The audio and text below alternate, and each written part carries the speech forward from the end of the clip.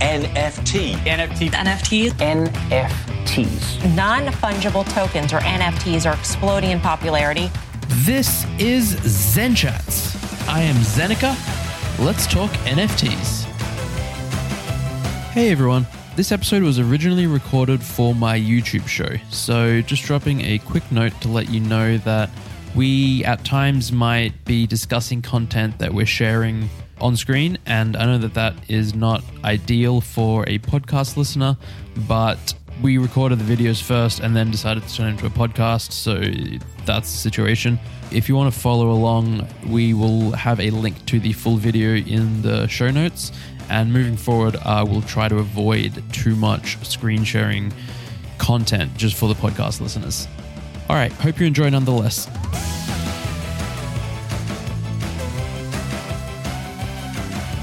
Hello and welcome to another episode of Zen Chats, a show where I talk to real founders of real projects. I'm Zenica, and today, this is a very special episode today. It's special because it was shot over multiple days. We shot about half an hour, had some technical difficulties, took a couple of day break, and then came back and shot the rest. There are multiple participants. I'm talking to the team from Asteria Labs, which includes the Darverse, as well as the ETH Aliens NFT projects. And yeah, you're going to see there's going to be people moving around from one part of the screen to another and wearing different clothes. And honestly, we have a lot of fun. I enjoyed shooting this because, these are my friends. I've known all the people I'm chatting to for a very long time, many, many, many months in this space, which feels like years. And yeah, we go into a lot of detail behind what they're working on, some of the cool things that they've done in the past and their history, as well as some of the cool stuff that they have coming out soon. So I really recommend sticking through this. I think it's a bit of a longer video because, when we squish them both together, it's going to be long. But yeah, I really recommend sticking with it. It's just full of value and insight. And they just keep dropping knowledge bombs and we have fun. Let's jump right in.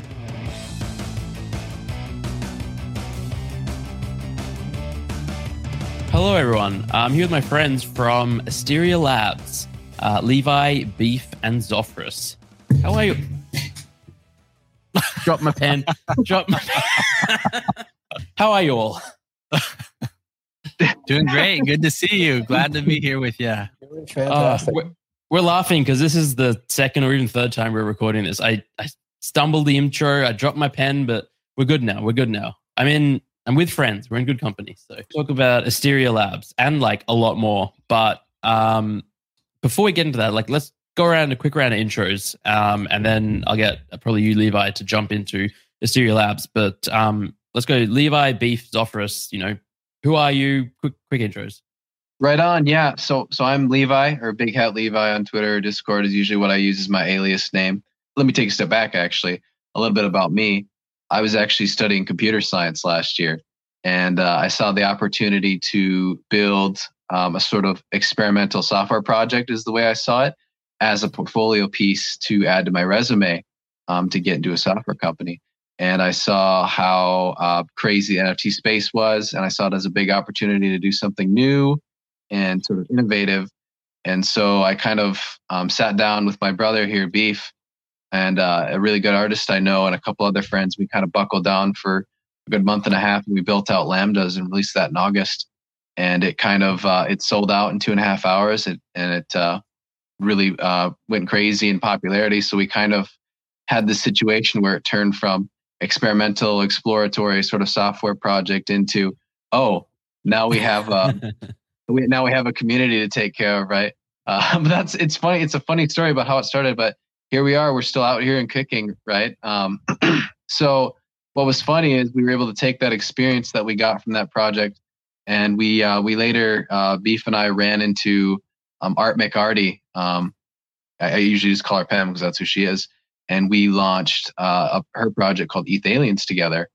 And then essentially we had this we were in the scenario where okay, now we're just this group of friends, and now we got 2 projects to run. And then what happened with that was a couple months later, Pam and I kind of got in a conversation. We were kind of we've built these 2 pretty great things together but separate. And then we kind of had this chat, and we were like, wouldn't it make more sense if we actually made a company out of this and tried to build something like sustainable and great? And we all like the sound of that, and we put our heads together and we came up with Asteria Labs.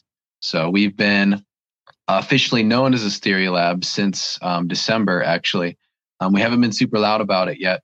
That'll change pretty soon. We've got some cool stuff to show everybody. So that's my intro. I don't want to hog up spotlight too much. I'll let Beef kind of tell his narration or side of the story. His is pretty similar to mine. So Beef and the cat. We saw your cat just jump in. Yep. I don't think I'll go too long. I think Levi told it pretty well. We started out in August. I started out with a little to iffy amount of programming experience, and I took this as a fantastic opportunity to get into the space and into the software engineering world. And from there, it's been a wild ride, and I've had an absolute blast since the beginning. I look forward to just making greater and greater tech that pushes the boundaries even further. Amazing. And Zophrus, how do you come into the picture, and what's your background? Hey, that's a great question. Well, I flipped a coin and I won a bet, and they're like, all right, you're in. No, it was a little different than that. I guess my background is traditionally in the tech world. I've managed different departments throughout engineering for different companies and had hands-on software engineering for a few years myself, as well as started some of my own businesses over the years. And so for the past few years, I've been doing consulting, and I've been able to meet a lot of great people in the NFT space. Got into the NFT space about 7 or 8 months ago, and was an original holder of both of their projects. And recently we got synced up again, and I'm excited to be a part of helping grow their vision. They're builders, they're creators, and they're here all the time. So it's an exciting team for me to be a part of. Yeah, no, it really is. I also minted Lambdas way back when. I think I still have about 40 of them just from mint. I went ham. I loved them. They were cute. My fiance Rachel saw them as well, and she was like, "We need these," and we got them. And then it was a lot to love. There is a lot to love. But yeah, they are cute. They're definitely they're cute. They've got that factor going for them. Yeah, and cute plus. This was back before the formula cute plus PFP equals win was known. I think we went through a phase where people realized, oh crap, we just make a cute PFP project, it's going to do well. This was one of the earlier versions of that, and it sold out in 2.5 hours, and it was off to the races. I'm going to hand it back to you, Levi. You were there. This is your project, or partly your project. Take us through, why did you decide to merge, and what does that look like in terms of all of it? That's a good question. Yeah. So we were in a scenario where the community that we built with Lambs was, if you look back at our initial roadmap, one of the things that we were really passionate about, I was part of a community called Boring Bananas actually a couple months ago that were really big on open source development and resources. And this is where I kind of learned a lot of the specific bits about the components involved in launching an NFT project. So I was pretty inspired by that sort of mindset. So I actually took that vision, some of the ideas over to mine as well. So one of the goals on the roadmap, for example, was at 100% sold out, we open source our code and open it up to other people that might be interested in taking a look at our code and going through the process themselves. So due to the nature of probably a lot of things, the name itself is kind of a callback to the Greek symbol letter lambda, right, which is used pretty commonly in math and computer science. We just naturally brought in a sort of audience that really aligned with that sort of the vibe I was kind of going for. So we actually brought in quite a few devs, and I'll get to this in a second, right? So with the thing with ETH Aliens and PEM, right, she was a friend I met. I met her actually before the ETH Aliens launch, but she knew me as a dev before. So we actually she brought me in for her project launch, and she started up with her and her co-founder, who was also a dev, but not as knowledgeable about some of the Web3 specific stuff. So we got in and launched the project, and we did have this period of time where the ETH Aliens and Lambs ran completely separate. where we kind of doing our own thing. But Pam and I were, and her co-founder, we were always in contact between each other, always throwing stuff at each other's ways. Whether a lot of times, what Pam has got really good at is a lot of she's really good at making friends and marketing and whatnot. Her co-founder was handling some of the tech stuff that we'd be developing. And then we kind of got into this vibe of sort of sharing resources. So if you actually look on the, I don't think I'd have to go check, but on the old Ethalians website, there was some tech for metadata changing that was actually developed by Beef first, back when we were experimenting with some AWS stuff. And we put a lot of work, back in the day, the metadata changing stuff is on an old website. So we'll actually, this is kind of like an alpha thing, I guess, for people that tune into this. We're actually taking that same tech and plugging it into our new website. It's in that inventory tab at the top. But if you look through some of the Ethalians history, you'll see some of the tech that we built as experimental actually ended up there first because we were just ready for it to go there first. So we had this sort of sharing resources game go on for a little bit. And then we finally met up and we were like, look, and then one of the things we talked about was like, okay, they had a really good graphic designer that could do contracts really well. And, some really good community resources and artists and whatnot. So, and then on my side, we had mostly like good developers. So that meeting kind of went down like we got developers, you got all these other resources that we kind of utilize between ourselves. And the idea of Asteria initially started as like, let's build a game together. Because one of the resources that PEM has is actually like some top tier voxel artists. If you take a look at the Vox model quality, that was actually our first idea. Like, let's form a company and let's build a blockchain game out of this. And the initial idea was that sort of the voxel style for the game. And then as the vision progressed, it sort of turned from the idea was first a partnership between two projects, and the Asteria was kind of the name of just a partnership, with the game being like a one-time thing that we focus on. Then it kind of evolved further to, we've got all these talented Web3 developers.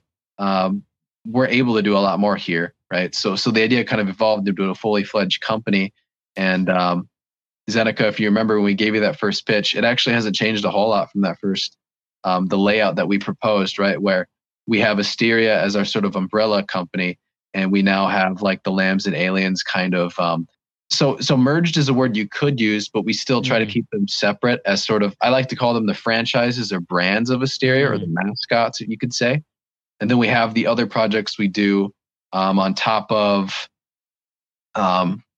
dev shop services is kind of a common thing. That's kind of where it started. We wanted to be able to utilize our devs and build out projects for other people and help these other people that came to us, clients, see their dreams to fruition. So that's where that started.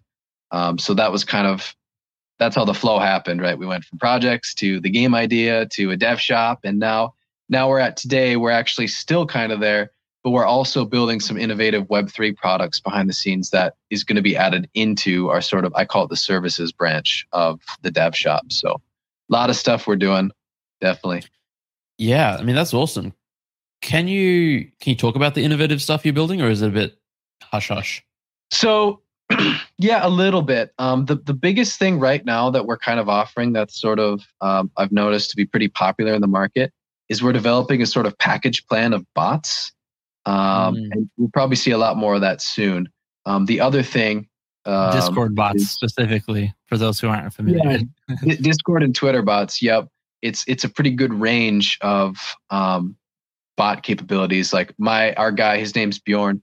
He was actually one of the founders of Lambs back in the day. He was one of the original 5 on that team. He's still kicking like on Asteria. He's our dedicated bot guy. He's a JavaScript wizard. So he just goes in and kicks ass in JavaScript. So you ask him to do something with bots and he's like, all right, I got it. I think at some point I'd have to ask him about this, but he figured out how, so most bots actually track sales by looking at OpenSea API and tracking sales that way. He actually figured out how to do it straight from the chain, which was awesome. I think he's had to flip flop a couple of times because it's not the most intuitive way to do it, but just the fact that he just tried it and got it working. And we've had him experiment with a lot of things. We actually experimented with a bit a bit on attempting to make our own tip CC bot, which is kind of like on the side right now. And so that's another piece. But our goal is to able to, I like to call it a super bot.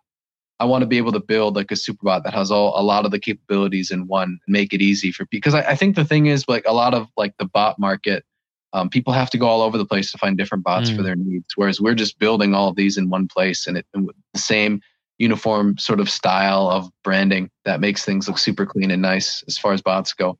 The other thing that this one is pretty self-explanatory. It's smart contracts. So we actually we're in the business of developing contracts for different projects, and we've gotten to the point where we've gotten pretty good at it. So we can actually make contracts that are pretty gas efficient, which is typically the biggest concern on people's minds when they ask for one, just because of the nature of the market that we were in and we sort of evolved into. And then there's one super big component that I'm actually probably the most excited about, but it's also a little, we can't talk about that much. So I think Zofris knows what I'm talking about. Yeah, I know what you're talking about. I also just wanted to back it up a little bit and say, with everything that we have going on, there's a lot of potential moving forward for other franchises or child brands, as he put. And I think to really break it down, he was so excited to find the resources that he found in Boring Bananas. And I think a lot of us were. I actually came through there as well. My initial exposure to NFT world was through all of the news media on the Weird Whales, I believe it was, the Bonobi, Obi-Wan Bonobi, and all of his coding. Yeah. 14-year-old kid or 12-year-old kid. And that's what really intrigued me and brought me in there. And when they open sourced a lot of their code, as soon as the Lambs sold out, and now turning that into a dev shop, they found that a lot of people were overcharging, honestly, for basic smart contract sources and other services that we provide, because nobody knows what to ask for, right? Countless times I've seen on Twitter, people are saying, oh, if I could only find a Web3 dev who knew Solidity, it would save the day. Everybody's looking for one. And they were charging insane amounts of money. We're talking sometimes $100,000 just to write a contract. And so we can provide a service for people that not only is professional, but also gas optimized. So it's cheaper for their clients and their users to go through and use it. And that's just one of many of the services that Asteria provides. Okay. And we're back with new locations, new clothes. That was the longest intermission I've ever done for a YouTube recording so far. Basically, we had technical difficulties and then more technical difficulties and then more technical difficulties. And some rain. And some rain, yeah. Some weather difficulties.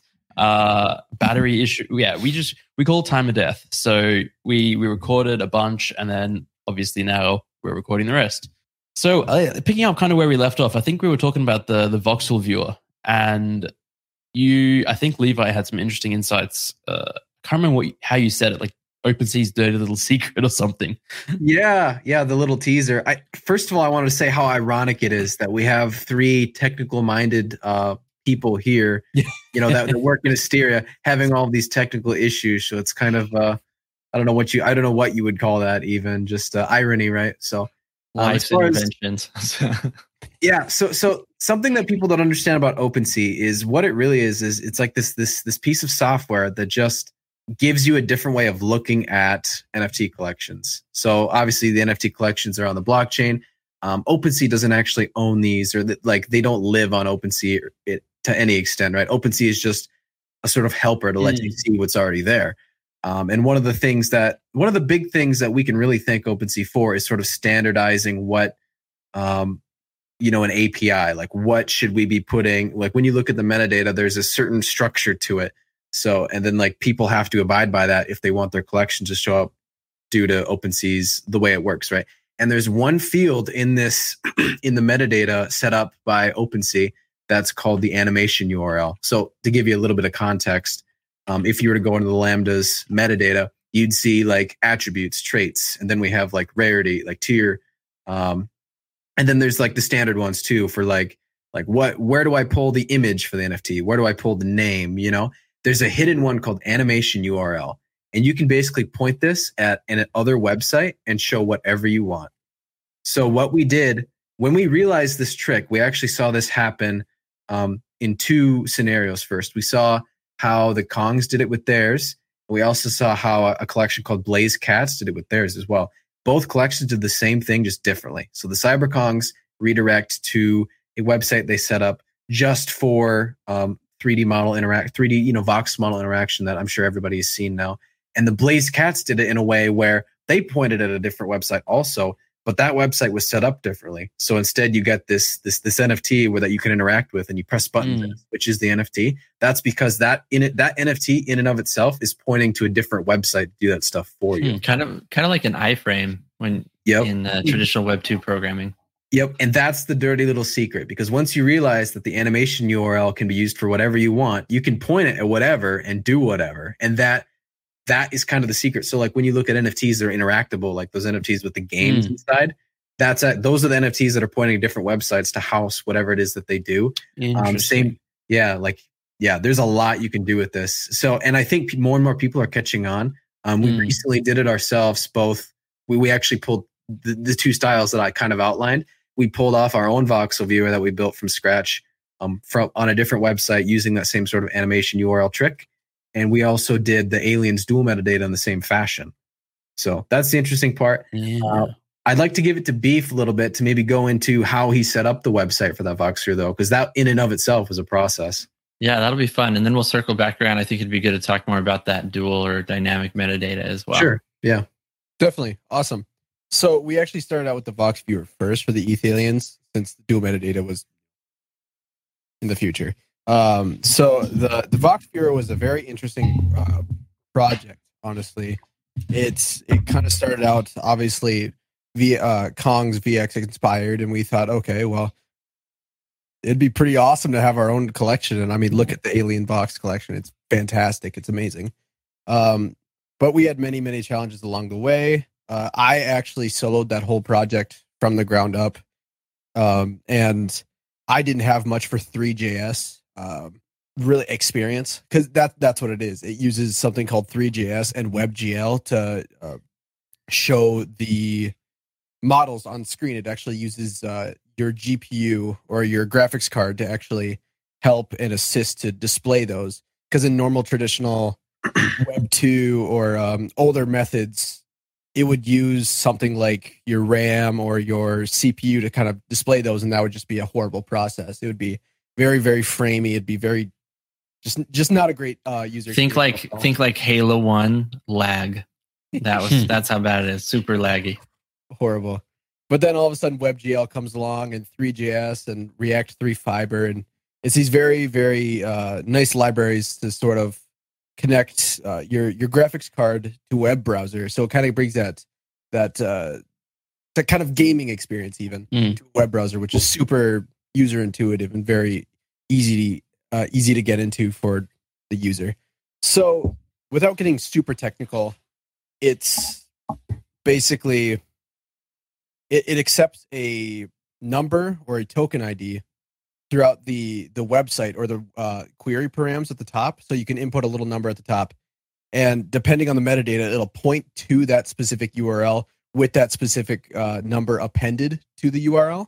And it tracks that query param, and it sees what it is. It finds the adjacent file, or the GLTF it's called. It's a model file, and it displays it. It's not super crazy. Obviously, there's a lot of other bells and whistles that we did for the Vox viewer, such as the animations, background changer, the pause and play, which are all deeply embedded within the 3JS sort of interactivity and library. But it was a very fun experience, and using 3JS, I think, will bring a whole new level of interactivity to NFTs and a lot of things in general.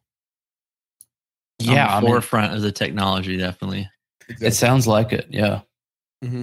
So when Trevor touched on, you probably heard him say JS a couple of times. Another interesting trick when it comes to a lot of Web3 tech is that suffix is actually used to refer to a JavaScript library. So you've probably no doubt heard about things like React.js and I think Vue.js and Next.js. There's a bunch of different JavaScript libraries that we can pull from to use specific functionalities to pull into and do whatever we want with them. And frankly, that's something that we as Asteria, there's a lot there. There is a lot there. Like Trevor, out of all the libraries that you fiddled with, could you give me an estimate on maybe how many are out there that are kind of specific or kind of core circling around Web3, and how many you're sort of you've actually yourself dove into and sort of familiar with? I'd say probably close to 10, 15. Yeah. Separate core sort of very specific libraries. Obviously, your big ones are going to be something like a Web3 sort of connectivity. So sort of like Web3.js or Ethers.js. Obviously, you can have something like React.js, which is amazing for just all around web development. There's some other things that you can throw in, like I use something called Node.js for a lot of my backend development, which is great for like contract or token querying, just to find addresses and holders. And that's actually what I write my my snapshots in. So it's very, very nice. Something super interesting that I think you'll appreciate, Zeneca, because you've visited quite a few project websites and you've seen the Mint page. So and a lot of these web interfaces have to use these JavaScript libraries to get that sort of Web3 functionality to work right. Most projects, I believe it's the Web3 JavaScript library that allows for the wallet connection, right, Trevor? Yep. Web3 or Ethers. Yep. Web3 and Ethers both have kind of a crap way of tracking token supply. So you may have noticed when you go to the Mint page and it's like you got all the Web3 stuff, but the Mint, like when a project is minting, you have to refresh to get the thing to update the number. Yeah, and even then, it's like the best way is you just look at Etherscan for the contract, because Yep. Yeah. And that's because of these two JavaScript libraries are like they're terrible at it. Whereas Trevor has actually figured out, I believe, what did you say? It was a different JavaScript library that had a better, more intricate API attached to it that actually reads the token supply in real time. So yeah, I'll pass it to you in a second if you want to talk about that. But that's the interesting bit, because you can mix and match these things, and a lot of developers don't. I mean, they know it, but like they only know the basics. Like, okay, I know Web3.js, I know Ethers.js, I know enough to get the Mint to work. But for every project, the priority should be the user experience and things like that, where knowing that there's a separate library with a better API that you could use to enhance the user experience. That's where we need to go next, I think, with a lot of these things. I think a lot of it is kind of what you were saying. People only know these specific libraries, but they only know those because there's a lot of, unfortunately, smart contract developers in the Web3 space right now that are really inexperienced, and they are finding public repositories on GitHub and they're copy pasting, changing a few values. And even with the websites, there was a client that we had earlier that came to us after they had a developer kind of go rogue and was trying to ransom. They wanted some Ethereum in exchange for getting access to their website and the rest of their metadata. They threatened to delete it, basically. Wow. And jumping into the code and looking at it, I saw leftover code snippets and even images that had been generated from over 4 different collections that were contributing to the SEO of these other collections websites, because somebody got smart and they're like, if I put stuff to reference my website and then publish it where everybody's copy pasting stuff, then it will help up my SEO rankings in Google. And so first step obviously was go clean out anything from anybody else. But there's so many problems with Web3 development in general that a lot of that's the reason why, Levi and Beef originally came together and were like, let's be honest developers and let's make some services that people can use. And also let's not charge $200,000 to write a smart contract, right? Like there's a lot better ways that we can change the game going forward for people, because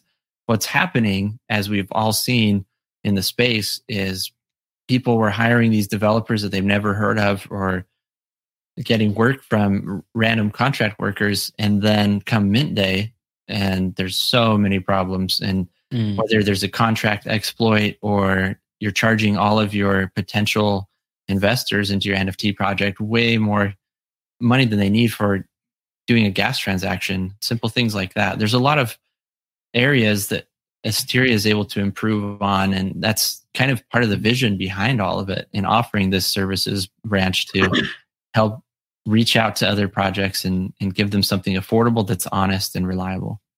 And that's where a lot of the, there's definitely pros and cons to an open source sort of learning environment, because that's kind of what a lot of the Ethereum blockchain, Solidity language in general, right? Open source is such a big component of it, because you can just go and you can read the code and copy paste it, and you might have a contract that works, but it's just like what Zophers was saying. There's an awful lot of cowboy coders, I like to call them, in the space that don't really know what they're doing, and it could be hard to spot to the untrained eye. It definitely can.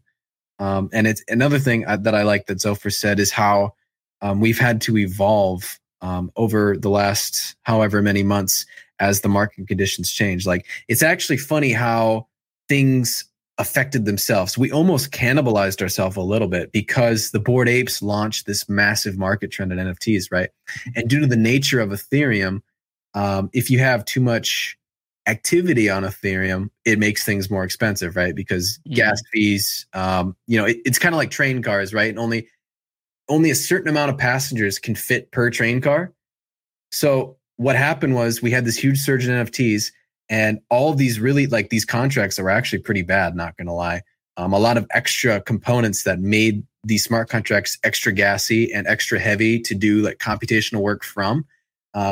These bad smart contracts were filling up all the cars. And that's why we went from, in August, even when the market was still kind of in this heat up phase where the train cars could handle it, and we were still sitting in the 20 Gwei environments. But then all of a sudden we had all these people coming in like, oh man, let's copy paste these contracts and do our own projects. And all of a sudden we've got hundreds and hundreds of shitty smart contracts trying to get all their transaction of these little predetermined size train cars. And that's why the gas environment, the environment of the entire game changed because of that. So we had to get smarter. We had to get in and notice that these standards of what we're dealing with are actually not that great. So if you take your time and you look at some of these older contracts from probably August, September, October, that range, I'm just going to say October and beforehand, when we were in kind of those low Gwei days, those are kind of, I like to call them legacy contracts, because somewhere along the way, we had all these people participating and the market was kind of saturating with these crap contracts that were flooding the market and causing congestion, basically, with Gwei prices rising. We had some people go in and realize there were chunks of these crap contracts that we could keep cut out. And that was how we had sort of this market phase where everybody was excited about, low gas. And now the market has now evolved to, I call these the modern contracts. The market has evolved to and moved more towards a new standard that involves cutting out some of these computationally heavy components of these contracts to a better, a better contract, right? So, like, I'll just give an example. It's a basic example, but in a lot of the contracts, there's functions, there's code that executes that loops over the same thing again and again and again and again and again.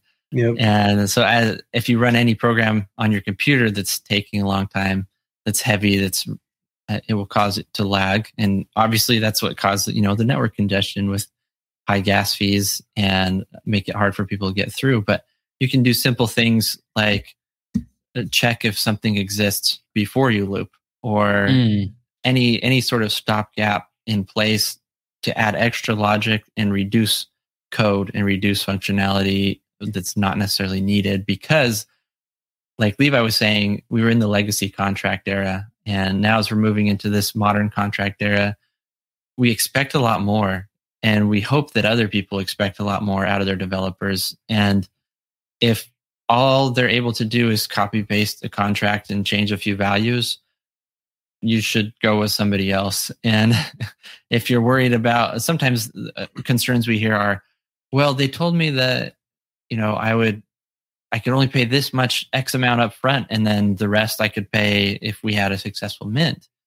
Well, newsflash, even Asteria Labs is willing to negotiate with people and take it a situation by situation basis, right? Some people would rather pay up front and see exactly what they're getting and delivered, and other people have specific situations. So you can go with something that's trusted. You can go with something that has people that can actually read the Solidity code and write custom code when needed. And it makes a huge, huge difference. So in the past, I've ran teams and had junior developers on those teams before, and mid-level and senior level developers. And there's a huge difference just in the natural understanding of how the flow works in code when you have a junior developer to a senior developer. And a lot of the time, a senior developer is more gritty, but a junior developer is more task focused. A junior developer is saying, what boxes do I need to check to finish this job and move on to my next job? And we're seeing that a lot in Web3 right now. And so there's a flood of these junior developers, whereas the more senior approach is, let's look at this and think, what is best for my client? What is best for the customer? And what do we really need and what do we not need? And it's not about checking boxes. Instead, it's about fitting the situation. Yep. That's actually why, like, to kind of wrap that up and just give it into like an example scenario that kind of would resonate with you a little more, and to the user, right? You've probably noticed that older collections are more expensive to do a transfer on than newer collections. This is because both contracts in this scenario have the same transfer functionality, but the older contracts, there's a lot more on-chain checking that has to happen before the transfer can happen. And because there's extra steps in that on-chain component, the gas is going to be higher because that's more computational work that has to happen in the contract before it can get transferred. Whereas the new one, it's like, okay, you want to transfer the token? Okay, got you covered. Whereas in the last one, you know, if we're going to take like the train car example, and there are like these attendants at the train car, in the old contract, the guy is going to have to like look through this huge list first before he can let your transaction go. So just a lot more to have to sift through that we've been able to cut out in this newer sort of version, this newer standard we're getting comfortable with. Yeah, we're really, it's innovation. Like, people are just getting smarter and getting better at and it's sort of, in a lot of ways, born out of necessity. Like, a lot of innovation was like gas spiked so much in because it wasn't really an issue like early last year. Even towards the middle of last year, it was like people would, all right, the contract works fine. It's like, you know, people are minting anyway. But then we got to this point where there were lots of projects, gas was really high, people didn't want to mint. And then so the devs were like, well, how can we get people to mint? Well, let's have a look at the contracts. Oh, actually, we don't need that. We can do better with that. I minted some NFTs like a week or two ago. Cost me $1.73 per NFT in gas to mint, which is just like amazing. You know, that's we're getting to mainstream adoption levels there. Like, it's for the longest time, people were like, oh, NFTs will never go mainstream. If it costs $20, $50 to buy one, at $1.70, you can sell an NFT for $10, $15, and it's like, all right, you pay $1 or $2 in gas. That's fine. Especially when you get into like I was looking into an NFT ticket company that was handling ticketing for different events and services and stuff like that. Like, why would I want to pay for a ticket and then pay another $300 on top of that just to purchase the NFT? And so I think for those who aren't familiar with the NFT Web3 space or listening to this, there's a classic slang term that we like to say, devs do something. And in this case, devs did something because we were sick of the issues that we had. The sad part, though, about all this is the only way to fix older smart contracts, i.e. older projects with older collections, to get them to a more modern way of working, is that requires a migration, which sucks.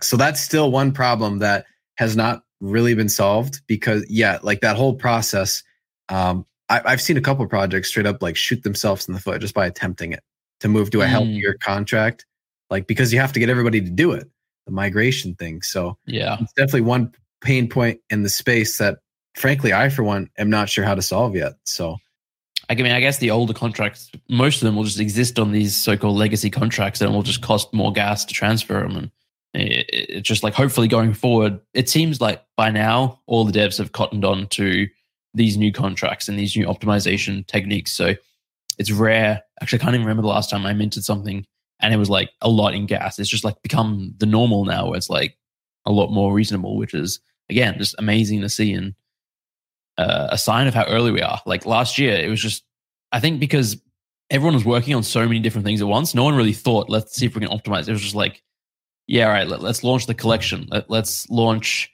companions, another one. Let's do breeding. Let's do tokens. And it's just like, you come back to the basics. It was like, oh, we could have optimized just the very first thing from the beginning. And it didn't really dawn on too many people until obviously it did. Yep. It's almost like a way of filtering the NFT projects for me, honestly. Like I have a pretty strict filter system before I'll get involved in an NFT project at this point. And sometimes I miss something, and that what slides through is not looking at their contract. And that's usually one of the things that is towards the end of my list because they have to check a lot of boxes to even get there. So it can get overlooked easily. But then I go to mint and I'm like, how much is this? Oh, okay. Yeah. Now you've just triggered me. I'm going to go look at your contract. Thanks for reminding me. And sometimes I won't even end up minting it because of other things that you find there. Yeah. It's almost the double-edged sword of Ethereum and Solidity and smart contracts is the fact that, yes, it's great because you can just push that code out there and now it can work by itself and nobody can do anything about it anymore. But at the same time, it's like, oh no, we can't do anything about it anymore. So it is what it is. Yep. Yeah. And that's another thing too, when it comes to like optimization as well, is like optimizations for smart contracts. It takes a lot of what's standards like Open Zeppelin did with ERC 721. It created a standard. It created modularity for the whole thing. But with modularity comes not only complexity, but it has to fit a lot of things. But with a lot of things, you have a lot of fluff included with it. So by removing that fluff, you have to know what's fluff and what you actually need. Right. Good point. That's sometimes the hard part. Yeah. And that's the scary part. That's the scary part too. Like I remember back when we were, because I know we all had sort of our heads in the ground, so to speak, looking at all this as it was happening, and people were scared. Like, I'm gonna name one library in particular that there's been a huge fuss about. I'm sure you've heard about it, no doubt. I'm sure you've heard about the Azuki ERC 721A that has sort of been popularized. The two libraries in question are called ERC 721 and ERC 721 Enumerable. And Enumerable is the one that people get mad about because that's the one that has all these extra on-chain mappings and checks that has to happen for like transfers and things of that, like basic core functionalities to occur. And people were worried that if we take all these mappings and checks out, what's going to happen? So I remember at the time it was super risky and kind of scary. Yeah. Too. It's like, what if that's functionality we need later for something else? Yeah, I mean, that's like, because ERC 721 had worked for years, literally, and people, it was so tried and tested that when you go and change something, it's like, you never know what and we still don't know. Like, I mean, who knows if in 6 months someone comes along and goes, oh, it would be great if we had the enumerable contract stuff still in there because of all this new stuff that we want to do. I certainly don't know. I'm not even close to a dev, but yeah, I mean, we'll see as time goes on. I mean, certainly the last few months has been positive for these new contract changes. I don't think anyone has really bemoaned them yet. I although you say you're not a dev or close to a dev, I mean, let's be honest. I think at least probably 60% of the people in the NFT space have no idea that you can mint from a contract in a lot of cases or how to do it. And I've read some of your stuff. I'm pretty sure that you know how to do that. So you're heading in the right direction. I'm dev adjacent. Let's put it that way. Yeah. You would get a hoodie if we had a club. You'd get a hoodie. Yeah. Nice. It is a very worrying amount of people that are here that actually have like a 0%, maybe even a -% idea of what is like actually happening here. It's very worrying, and it's also kind of ties back to like, the nature of Web3 and how confusing and overwhelming it is, and us, if to get adoption, to make sure people understand kind of what they're getting into. But yeah, I mean, just to like touch on what we were just talking about too. What's funny is the airdrop that we did back in January. What I was impressed with you, Zeneca, was we kind of like, for context, Trevor developed the smart contract that lets you mint a bunch of NFTs and then distribute them to a mass amount of addresses, which we have our own contract for. Remember, Trevor kind of like what did we do? We basically gave Zeneca the code. We're like, here you go. And he was like, sweet, like, deployed it and like used it himself and everything. We're just like, oh man, that's what I'm talking about. Yeah, I mean, at least it was on the Polygon network. So I knew that if I screwed up, I'm not out like an ETH in gas. It's like maybe I'm out $20 or $10 or $5. And yeah. I think, you really only had like 1 or 2 issues that were not too bad anyways. Just MetaMask kind of random issues that was going on that day, but yeah, you think about how many people are even scared just to go to Etherscan. Exactly. And look at stuff. Yeah. I was just going to say, as more people understand kind of the basics of what's actually happening in the Web3 space, either the more confident they'll be to make decisions or the more interested they'll be to really dig in and find out what's happening. Yeah, I mean, it's truly fascinating, honestly. Just the more you understand it, like it opens up this whole new world. And yes, it is complicated and nuanced and technical, but it like gets easier as the time goes on. Like with anything, as you learn it, like the complexity starts to fade away a little bit. And yeah, like when I launched Zen Academy, I deployed the contracts because I wanted to own the keys and all that kind of stuff. So again, I had devs helping me, and they obviously wrote the entire thing. But when it came to actually launching it, I had to do that myself, and that was just, that's such a cool experience and very terrifying thing to do. Because it's like, all right, you're going to copy paste the code, all right, and then I can't look through it at its final state. I just have to hope that the stuff that I'm copy pasting is all legit, and then hopefully they took you through some good test runs beforehand. Oh yeah, it was tested so much. Like I had like 3, 4, 5 devs, like aside from the 2 main devs working on it, just come in and test and audit and look it over. And yeah, it got changed a few times, but yeah, all worked out. It's a very, very basic contract for Zen Academy, but we're getting off topic now. Let's bring it back to Asteria and the services. So, in terms of like Asteria, as we mentioned, is this platform that offers like services to people who might need them in the Web3 space, whether it's smart contract help, dev help, Discord bots. The thing about tech and engineering is I think people get excited and share ideas too quick, which for good reason. Like this stuff is super exciting, especially what we're working on. Like I get hyped about this stuff every day.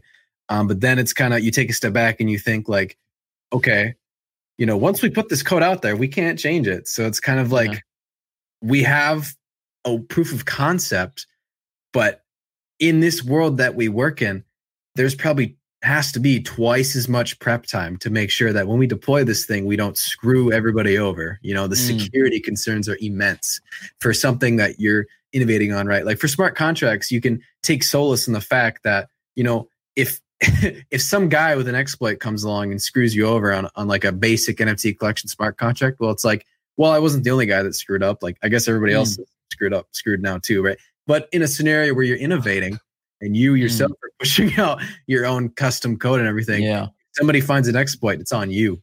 Yeah.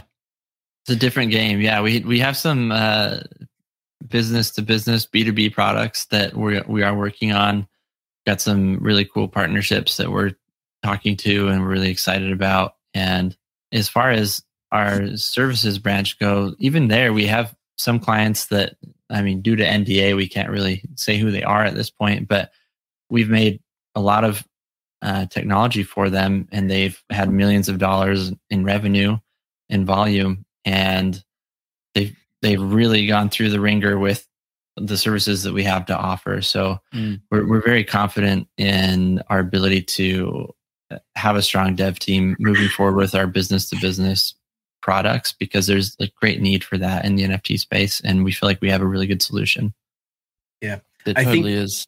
Yeah, I think you'd be surprised, Zen, of how short the supply is for good like Solidity Web3 devs in the space. Oh, I'm familiar. You might have a good idea. Right? There's a lot of cowboy coders that can give you a copy paste launch contract. Then you got all these projects that have these roadmaps they got to deliver on. Well, then your cowboy coders aren't very good for those roadmaps anymore. Yeah. They're not engineers. So then it's like you have these big projects that got started because their marketing effort was really good, but maybe all they had for a dev was a copy paste. So now they're kind of down shit's creek, and they got to look for like that's kind of the scenario that I think we've sort of been dealing with. And frankly, probably most dev shops do deal with, is big clients coming to them and realizing, oh, you guys need dev help. Okay, let's do it. Yeah. One of those deals, just because we're in that phase of the market where it's just such new tech and people that know what they're doing really well are just in such short supply.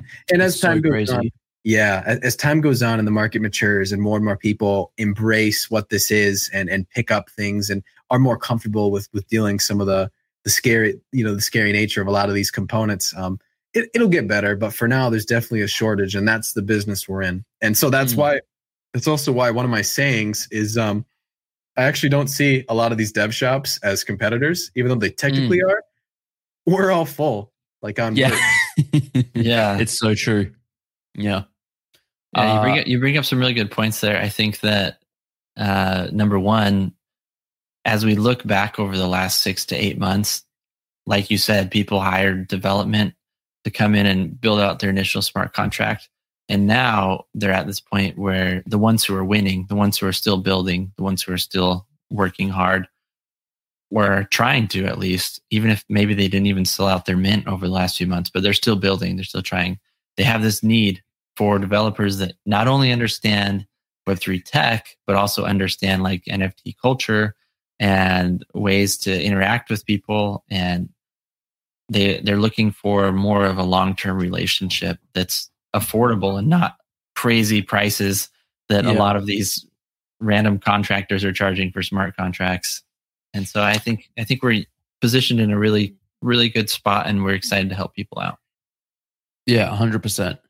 I think when it comes to like innovating and doing like cutting edge stuff or anything new, or even just keeping up with what other people are innovating, and like making sure that it's right, that's where there's the extreme shortage of devs. And it's like, I mean, I've been in this space for a year and like very, very, very in it for the last, 6-8 months. I feel well connected. I know maybe 20 really good devs, and they're all completely busy and like booked out for so far. And like, someone comes to me and asks, do you know a dev? I'm like, yes, but, and then I'll go and ask a couple, and I know that they're busy. So my new question is, do you know someone else who you vouch for? Because I trust them and I know that they're really good. And if they say this other person is really good, then I'm like, all right, I'm happy to recommend them to someone. But we're seeing more and more dev shops and platforms pop up that can really help people more on the ground. Like rather than an individual one-on-one dev type thing, you have an in-house full service type thing, which I think is needed in this space. Yeah. How, let's say someone's watching or listening to this and they're like, oh, I have an idea. I want to launch a project, or I've launched a project. I need help. What's the best way to like get in touch with Asteria? Yeah, the most straightforward way is to DM our Twitter at Asteria Labs. Pretty simple.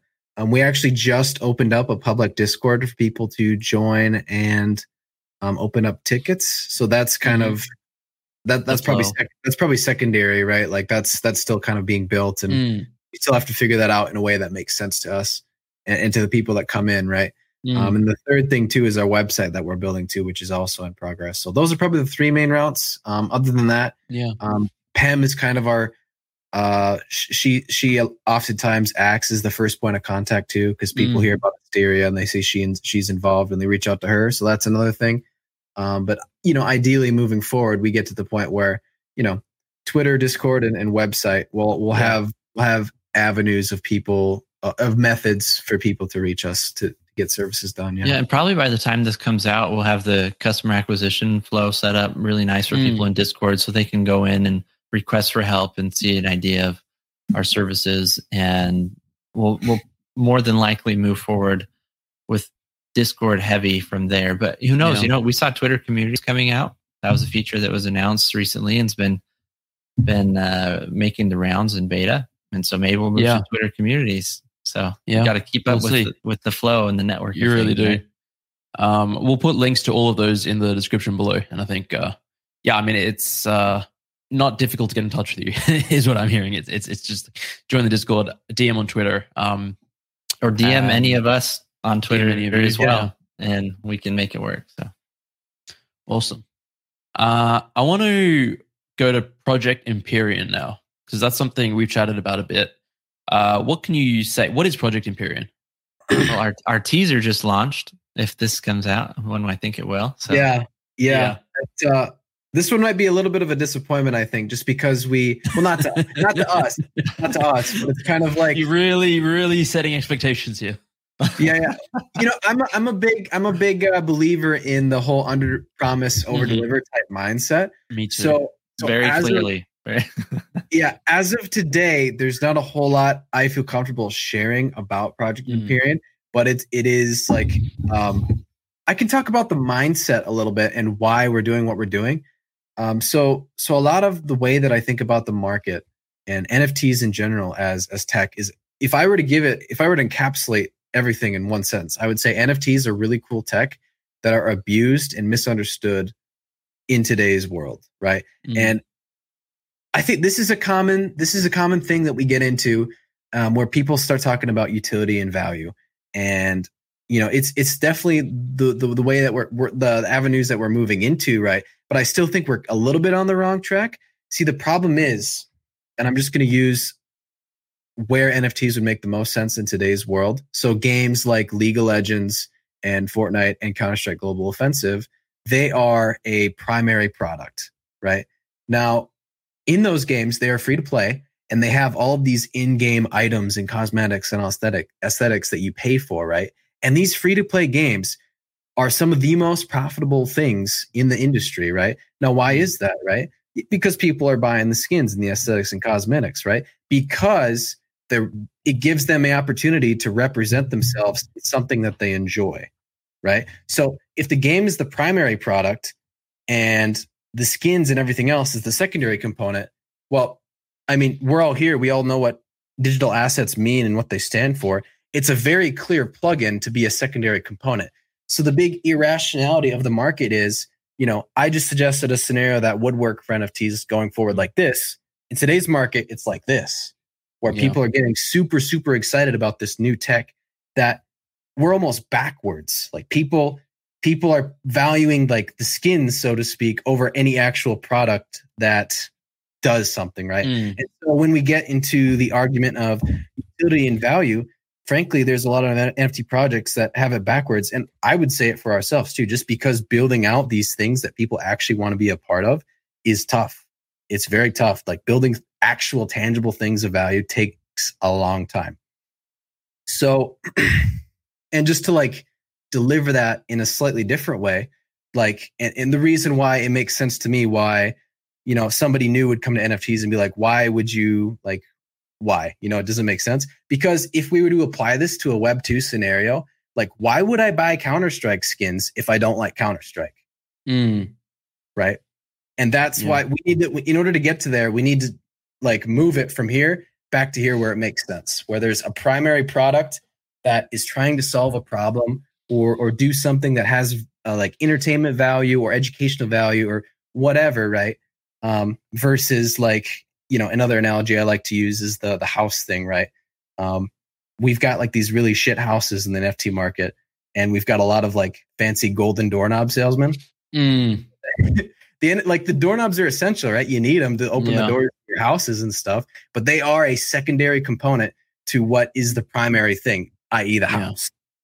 So when I talk about, Project Empyrean, that is one of the things we want to do to add to the sort of primary value that we can offer. Like it's part of the big house that we're building to allow our NFTs to be that secondary component. We want to take our NFTs actually out of the spotlight and put them in a place where they can actually shine long-term in a way that makes sense.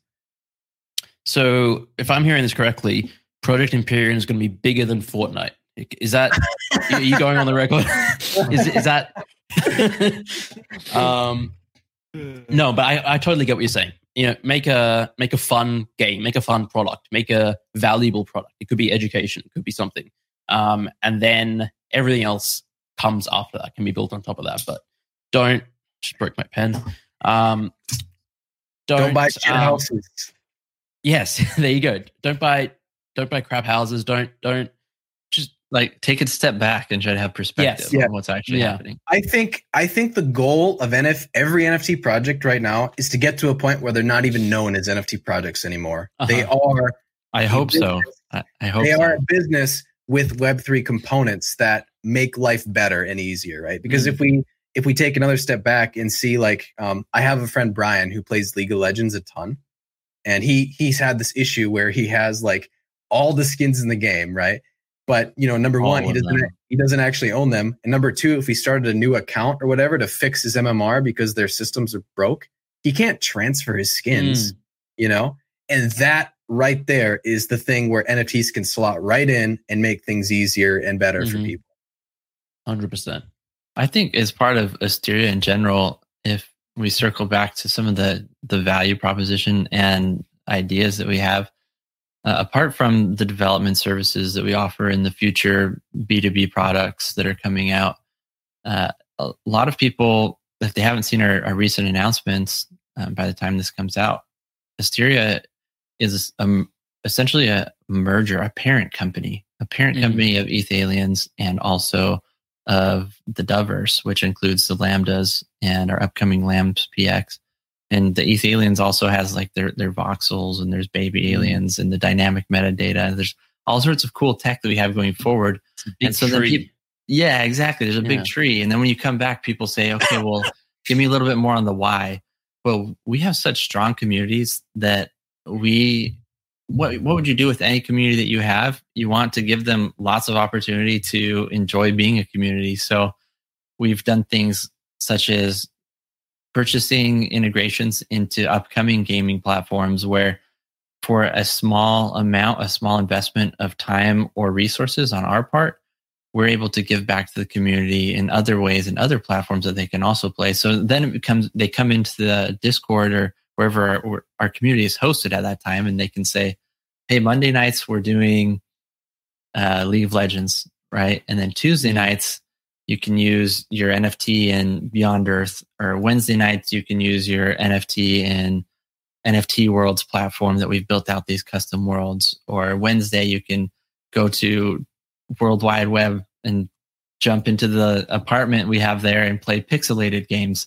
And so there's a whole bunch of different options that we're trying to provide for our community members, because we recognize that it's not one size fits all in a business or a brand.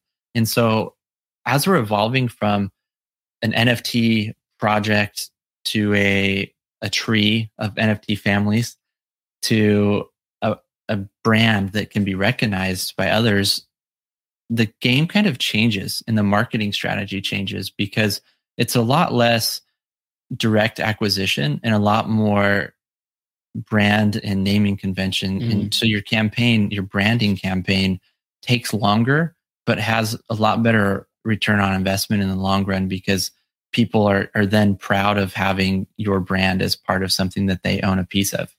Yep. And it comes back to that representation, getting people in a place where they want to be and giving them the opportunity to represent themselves, something that they personally connect with in whatever way it is. We have a lot of cool stuff planned up too. We're excited to do some cool in-person things. There's so many conferences outside of Web3 world, like Web2 world. There's conferences every other week, right? All over the world, all over the US. And so we're going to do a lot of cool stuff going forward for people that are our members, and help them out to enjoy people in real life as well. Well, for those who want to, obviously. Yeah. No, that's amazing. I've been hearing South by Southwest just happened a couple of weeks ago, and everyone's raving about like the Doodles, whatever they did there, the event. And it's like this in real life meetup gathering of this Web3 online community. And it's just like, we're going to see, and they did cool things like if you scan your NFT, you get access to this merch and whatever, and stuff like that. And you can show your NFT, and there's someone making coffee, and they'll like make a pattern of your specific, and just like cool things that merge like the real world, quote unquote, with Web3. And I think we're going to see so much more of that, and people want that as well, especially now the world is opening up kind of after COVID and everything. And we formed these online communities. It's time to again, for those who want to connect and meet in the real world and just hang out and talk NFTs and meet our people, basically. Yeah, finding somebody else in real life who you can talk Web3 with an NFT. You're like, there's so many of us, it feels like, but then there's also not. Exactly. Yeah, it's like talking to somebody about crypto. Like, we start with crypto. Okay, you understand crypto. All right, let's talk about NFTs or Web3. And then it's either like, oh, or yeah. The rabbit hole is even deeper than that. Because then it's like there's crypto, and then it's like everybody knows Bitcoin, but then you also got to know Ethereum. And then once you know Ethereum, then you got to know what like DeFi is. And then maybe if you know if you don't understand DeFi, then it's like, okay, now NFTs start to make sense. Yeah. So it's so wild. And there's a lot of people out there that hate us. I think we're in this bubble a lot. It's like, hey, the NFT community is great. It's fun and memes and stuff, but you peer outside it sometimes and it's like, rah environment, rah artificial scarcity, rah monetizing everything. And, there are some valid concerns out there, some definitely not valid concerns, but there's a whole world out there of people who A, don't get it yet, and B, who get it and hate us. And it's just like, which is great. Yeah, it's good. I love it. I was listening to some of Grant Cardone's stuff the other day about marketing, and he was saying that one of his goals right now is to just be known. He doesn't care what platform it's at, but he wants his branding on point across all platforms. And that means he's going to define himself and what he stands for, and he will have haters and he will have people that like him. But the haters just create more news and more headlines and more noise. And I mean, let's think about this scenario of why that's important.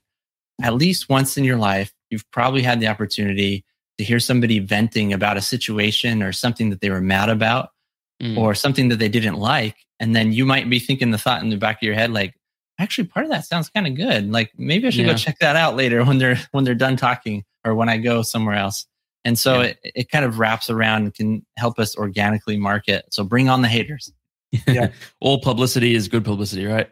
Yeah. I think it'll start to make more sense as the market, matures and evolves, and in the ways that we've sort of talked about, how we've kind of reflected on how it has already and how much more room there is left to grow and go for us in the space.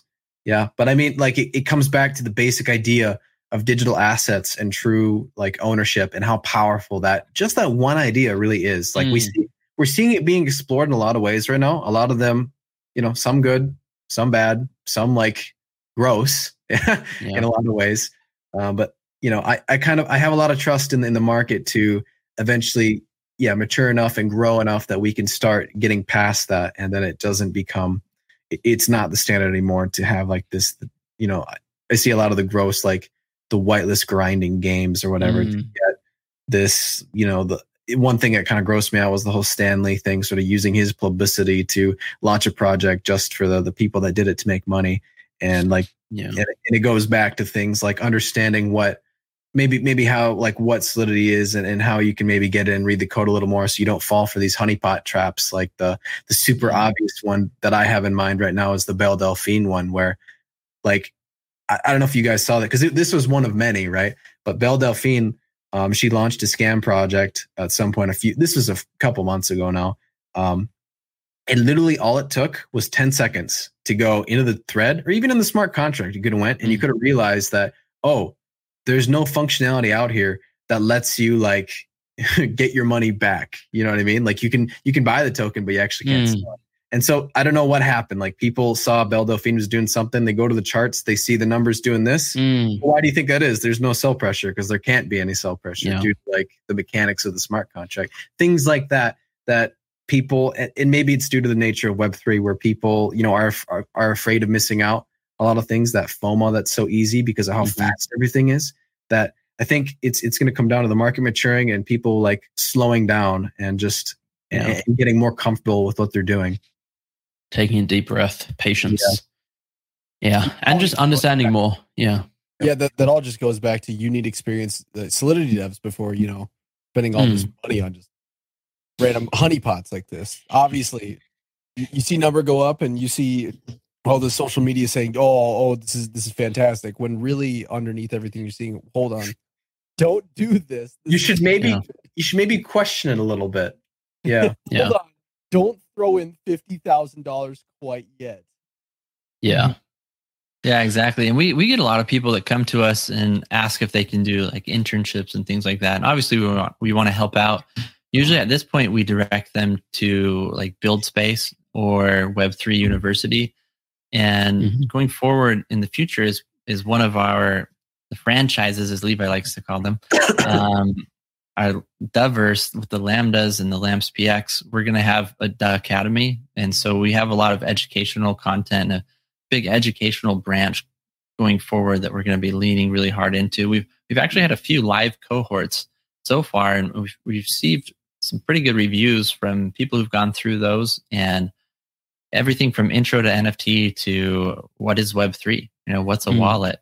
And we're hoping to eventually bring out some developer related content as well, so that people can dip their toes in and maybe think, oh, I better go check out the Diverse Academy and learn a few things. And then when they're all ship shape and ready to go, we'll say, and here's our buddy Zen. Zeneca, go over to Zen Academy and get some advanced mental training and get some good trading insights and market strategy and all sorts of cool stuff. Yeah. What I'd really love to do with Lambs is get it to a point where it's definitely a growing process, I think, but get it to the point where it's almost sort of just like a dev focused community.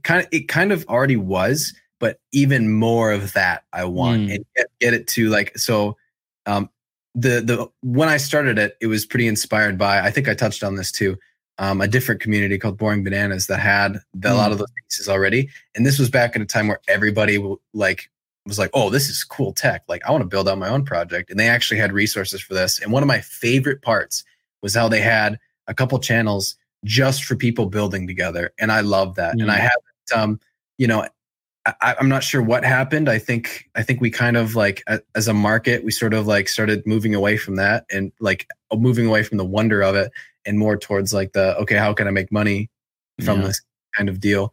They eventually closed it down. Yeah. What I'd love to do is be able to foster that again and get devs in a place where they can just talk and build together. And so I can be there and read it and be like, oh, this is awesome. Witness that. Yeah. Again. That sounds awesome. I've heard so many people actually reference that Boring Bananas Discord just over the last many months. So much, so much like talent has really spawned from there, which is it's cool to see. And we want to recreate that because it was honestly there were like the dev channels, and then there were channels that you had access to if you had the NFT, where it was like a more in-depth video review, and it was obviously based on like the legacy style contracts at the time. We want to do something with the modern version of contracts, and then there were just networking channels to find people in real time to help you with your idea. And we want to have that home be inside of our Discord again, so that we can bring innovation and bring relationships. But we also want to do a better job of keeping track of it, because I've met so many people that have been from Boring Bananas community, and it's hard it would be really cool if we had a good networking list of everyone and all the projects who've actually spawned through that at some point. Yeah, that would be awesome to see. Let's talk about Lambs PX. When is it coming up? What is it? How many NFTs? How is it different from the original Lamb collection? Let's go into it. Sure. So if you read our announcements now, we're kind of targeting a tentative launch date of the last week of March. At this time of recording, that'd technically be next week. We're being a little careful about it though, because we're sort of in this kind of unconfirmed status in the market where it's been bearish for a while, and the big, Bored Ape movement that's happening might spur another bull.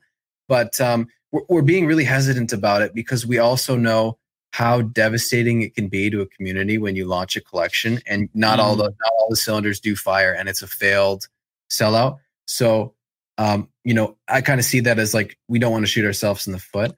But what Lambs PX are is initially, the idea for it spawned many months ago, actually, back in September, October. And we wanted to, at the time I saw the popularity in pixel art projects and how much people love pixel art. So, and we had this, we wanted to be able to reward our holders as well, because we've kind of been steering away from the token path with that project, just because that's not what it's about, right? So we needed a different way to give our holders something special. So it started there, and we started. It's an interesting story. We started with a different pixel artist that, my CM, his name is Peace. He was doing pixel art for the Lambs, and at first we weren't going to have him animated. We were just going to have him be like these free pixel versions, and initially we were thinking like they'd just be free claims or something. Well, Mm. we actually met an artist named, what was his name? And he actually came in and he provided a bunch of feedback on the pixel stuff. We might have to beep out his name. And he was like, you could have done this. And I'm like, what? So I click on him and I realized like, oh, he's done a lot of animated pixel art, like really good, high quality pixel art before animated.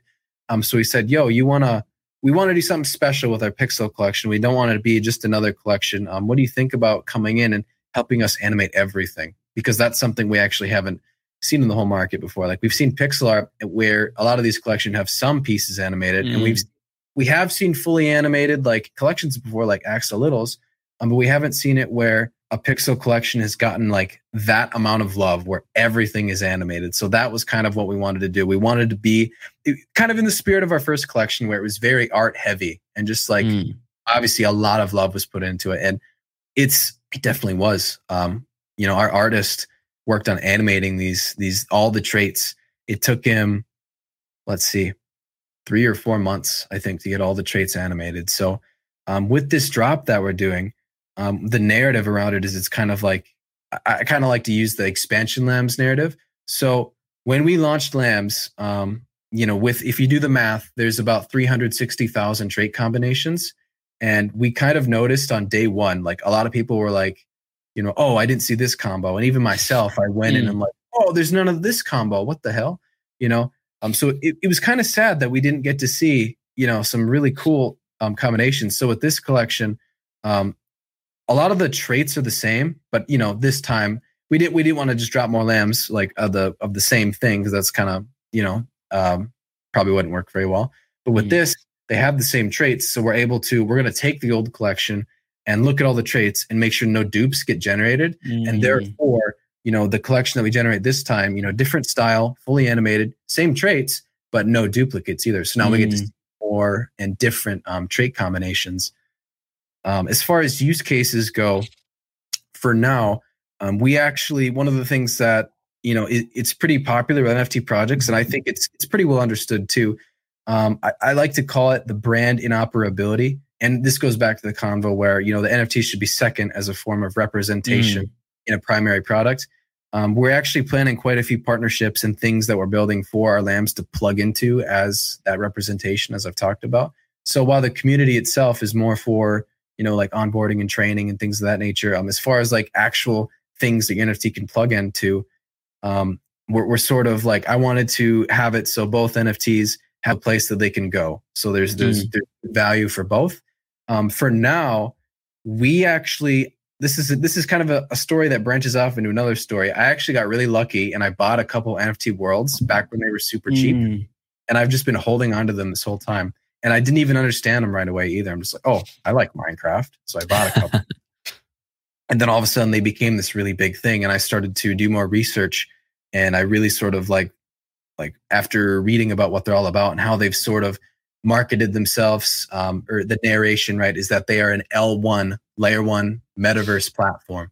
And I really vibe with that. And I've read into what they're able to do with their gasless transactions. And frankly, they are delivering on their metaverse promises, unlike almost any other project in the market. Like even the other big one, like Sandbox, right? I've had a lot of issues with Sandbox. Like I've tried their game and I've had customer service issues with them too. And, not that I'm trying to bash them or anything, but what I'm trying to get at is NFT Worlds has really, really impressed me. So that kind of came along and I was like, wait, hold on a second. We're making these Pixel Lamps to reward holders. I have a couple NFT Worlds. What if they, in the pixel art just plugs right in with Minecraft? So that is the idea. Instead of doing like, I mentioned before, a lot of projects like to take the route of making their own token. Well, maybe for us, it makes more sense to, let our Pixel Lamps plug in NFT Worlds. And I actually they have this whole system where you have to have enough world token to access the play to earn faucet for the metaverse, the world that you're in. That's probably how it would work. You get a Pixel Lamp and then you get special access within the world to, if you play in that world and you have a Pixel Lamp in your wallet, the game, your wallet, and say, okay, you are good to participate in the play to earn ecosystem that we have here with World Token. Yeah. So that's the main use case. As far as like funding, because I think it's good to be transparent about where money goes from a project. We wanted to, from the sellout, the money that would be bringing in for funding, the primary places it would go would be, there wouldn't be, I guess the easiest way to think about it is a Kickstarter, right? It would basically be the money would move from that sale to all of it would funnel right back into Asteria. Like nobody really, I don't think any one person actually profits from the job. It's just to fund the team and the staff to keep everybody going with everything that we do and to keep building, out of all the, Silphers talks about the tree before. We've got all these different fruits that we're sort of working on and getting them. They just need enough love, time, and labor and money, right, to get to the point where they can blossom into these beautiful fruits. So that's where all of it goes. Yeah, we want to see, Levi talked earlier about how we try to look at all of this as what it is. It's a real business. It's not just an NFT project for us. And so how do we provide value to our investors?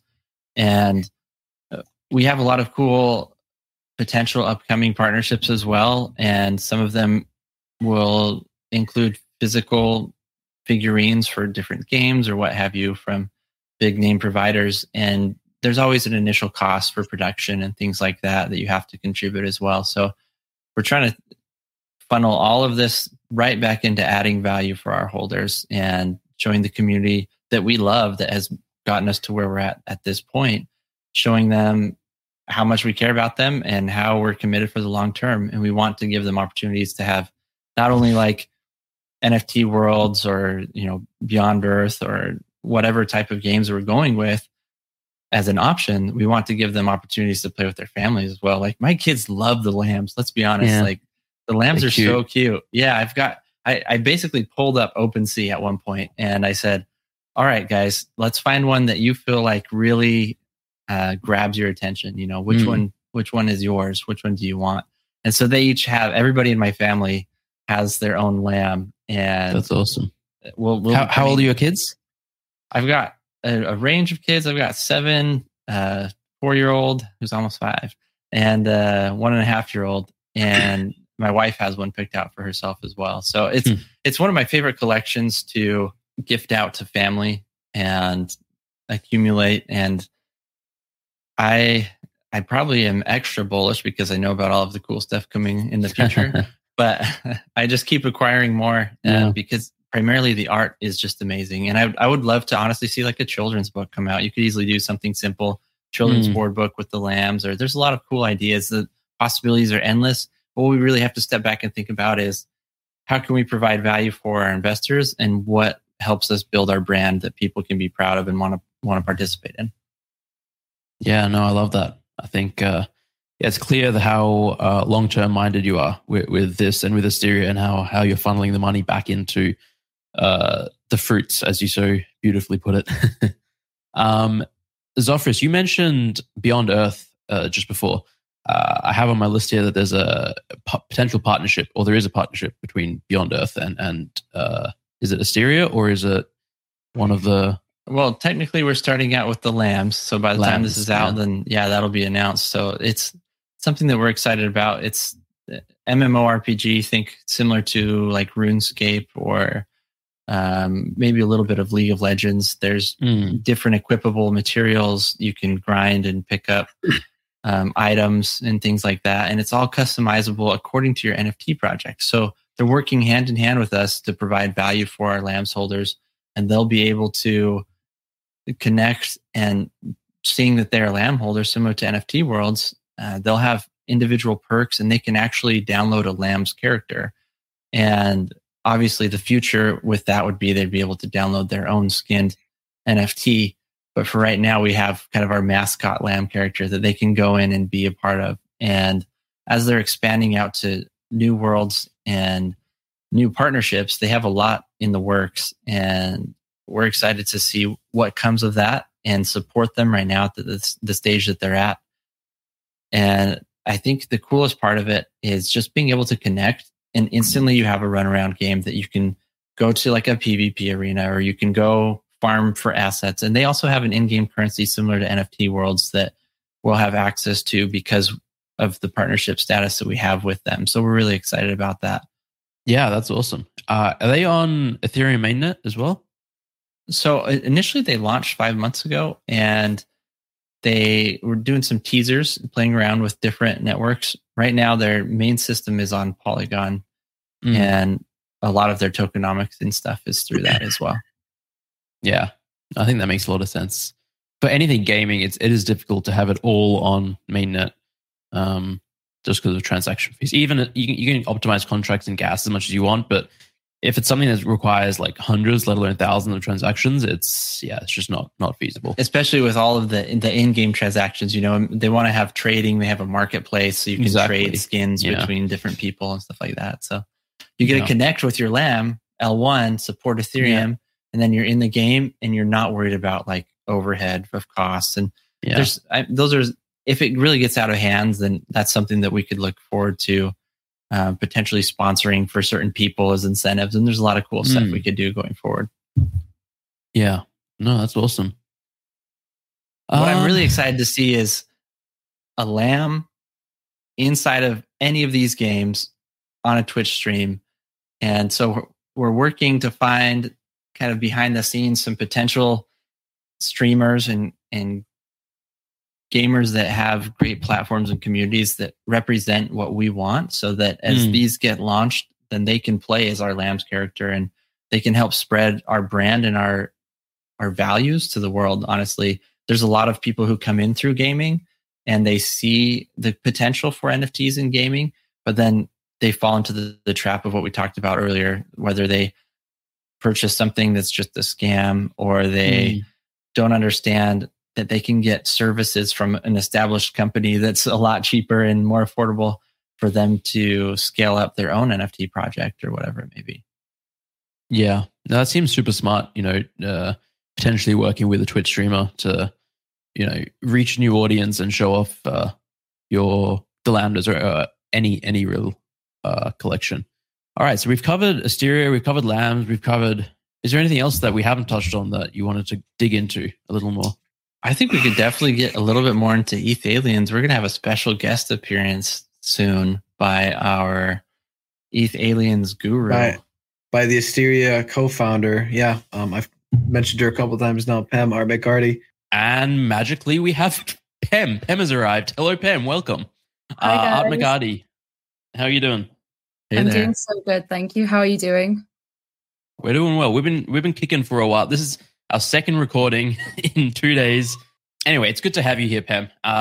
You are the founder of ETH Aliens, co-founder of Asteria. We've spoken a lot about Asteria, but we haven't really touched on ETH Aliens. So maybe you want to just quickly go into the origin story of ETH Aliens, I suppose. Yeah, absolutely. So Ethalian launched back in October. Levi and Beef were actually on the original Ethalian team as the developers. We were really close friends since they launched their project Dovus. And yeah, Ethalian was a utility-backed project, super low mint price of 0.02 ETH.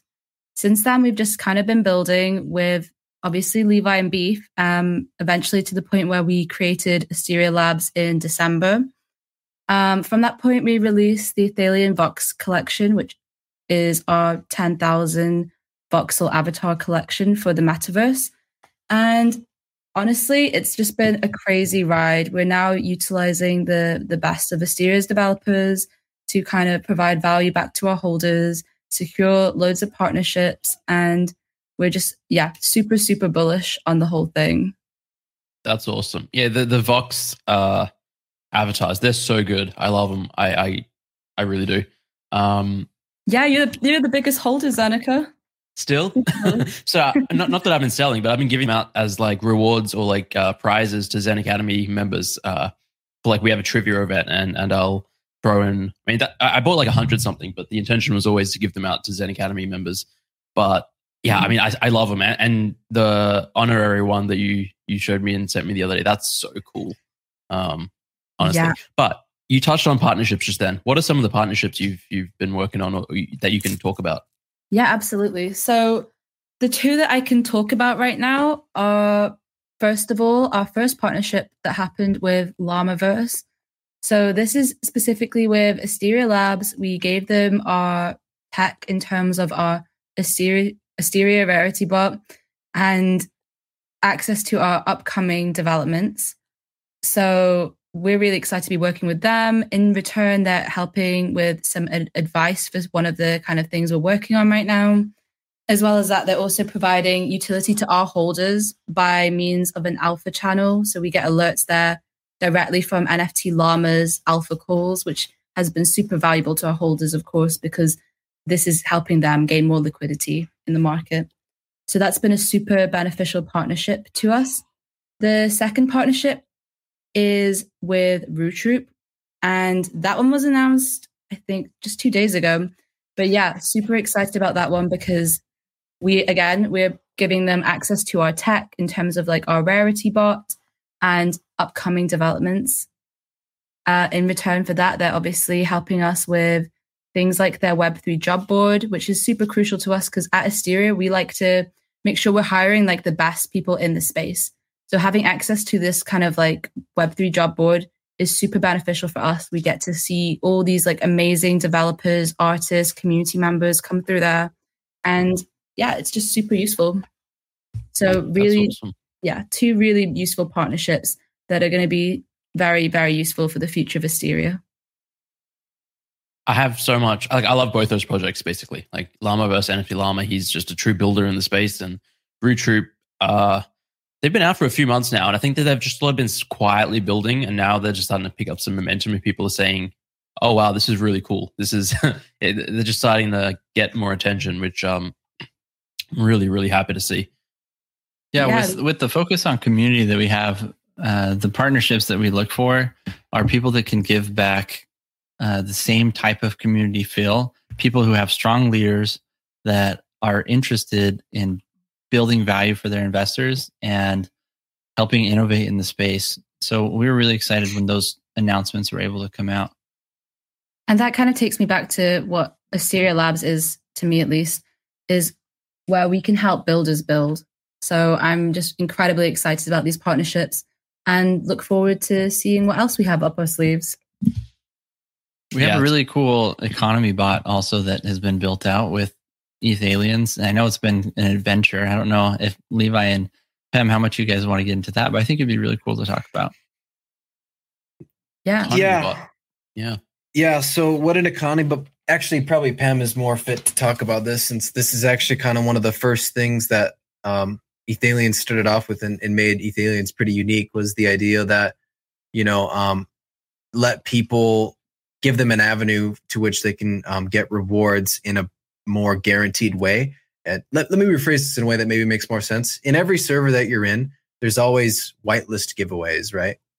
Whereas with an economy bot, it gives like this extra avenue that you let people go to the server and play your games for an off-chain token that you can use in the server to actually directly purchase whitelist spots, and ETH aliens used to do NFTs as well. So it kind of just gives this extra value to people that are, in the community that, if we go from like the standard route where it's like all random of getting a spot or a giveaway or whatever, that's kind of a more direct way. And it's a nice route at that too, because it's like direct engagement in the community as well. Yeah, exactly that. It really does reward our active community members that are constantly utilizing our Discord. As well as that, it's actually a super useful marketing tool. So you can literally reward people with this Discord currency if they go out and, for example, like raid some tweets, etc. So like it really does kind of unite the community under like something as simple as literally Discord currency. And it sounds crazy, but it really is effective. And yeah, we found that to be super successful for the project. Yeah, if you can offer something of value, right, and even if it's simple, like whitelist spots, like the system works. So how does it work? Like, let's get into the specifics a bit. You've got this. You mentioned it's like an off-chain currency, a Discord currency, an economy. How do people get the tokens? Yeah, so you can get the tokens in numerous ways. For example, a member of the team can choose to gift it to you if you've completed a task or like won it in a giveaway. The kind of main way to earn this token though is through yield from your NFTs. So for example, in the Ethereum server, we have it set so if you have like 1 to 5 Ethereums, you'll get X amount of Stardust. If you have like 6 to 10 Ethalians, you'll get another amount of Stardust. So it's kind of tiered systems based on how many NFTs you hold, which is pretty good because it does incentivize a little bit more of holding and like purchasing more aliens. But yeah, you can also win it through many other things, like just simply playing games and stuff in the server, which can occupy people for literally hours. I checked, our server logs and everything, and these were honestly our most active channels. Like they're constantly being used, like constantly. It's crazy. What kind of games? So there is blackjack, roulette, slot machines, and horse racing as well, animal racing. Like there's so much. And the best thing is, as Asteria Labs, we're kind of currently customizing our own economy bot. We can continuously add and develop as many of these mini games that we can think of into it. So they're really honestly, the potential there is unlimited. As if we can think it, we can create it. Yeah. Yep. And if the value continues to be there for whitelist spots to get people incentivized to go on and play these games and earn this token, it's always going to be something we can just play with and keep doing. It's kind of, to us, it's kind of a nice way where we can experiment with tokenomics in a way that we can't shoot ourselves in the foot either. We ran into this scenario far too many times where a project launches a token, I think, and it's not, actually, even if you do think it through a lot, it can still, you can launch it and it's just great. People sell it, get their money out. And then it's now you've got an NFT project with this extra layer of complexity that's kind of you're super familiar with this already, and how you can actually hurt yourself just by trying to, you can have the best intentions in the world and it can still screw you over because of the nature of how it how financially incentivized the entire space is. So that's kind of our, a workaround where it's the same setup. It's just we're almost taking away the option for people to convert what they've done to real money that can, dump the price. And it, frankly, that's all it has to be. It's all it has to be for that system. Yeah. I always say you can never, when it comes to launching a token, like an ERC20 actual on-chain token, you can never unlaunch a token. It's something you really want to make sure you get right beforehand. And so a thing you mentioned a few times is redeeming, say, the Stardust, the off-chain token for, say, a whitelist, a mint list spot. How do people do that? Is that just within Discord? Do they go to the website?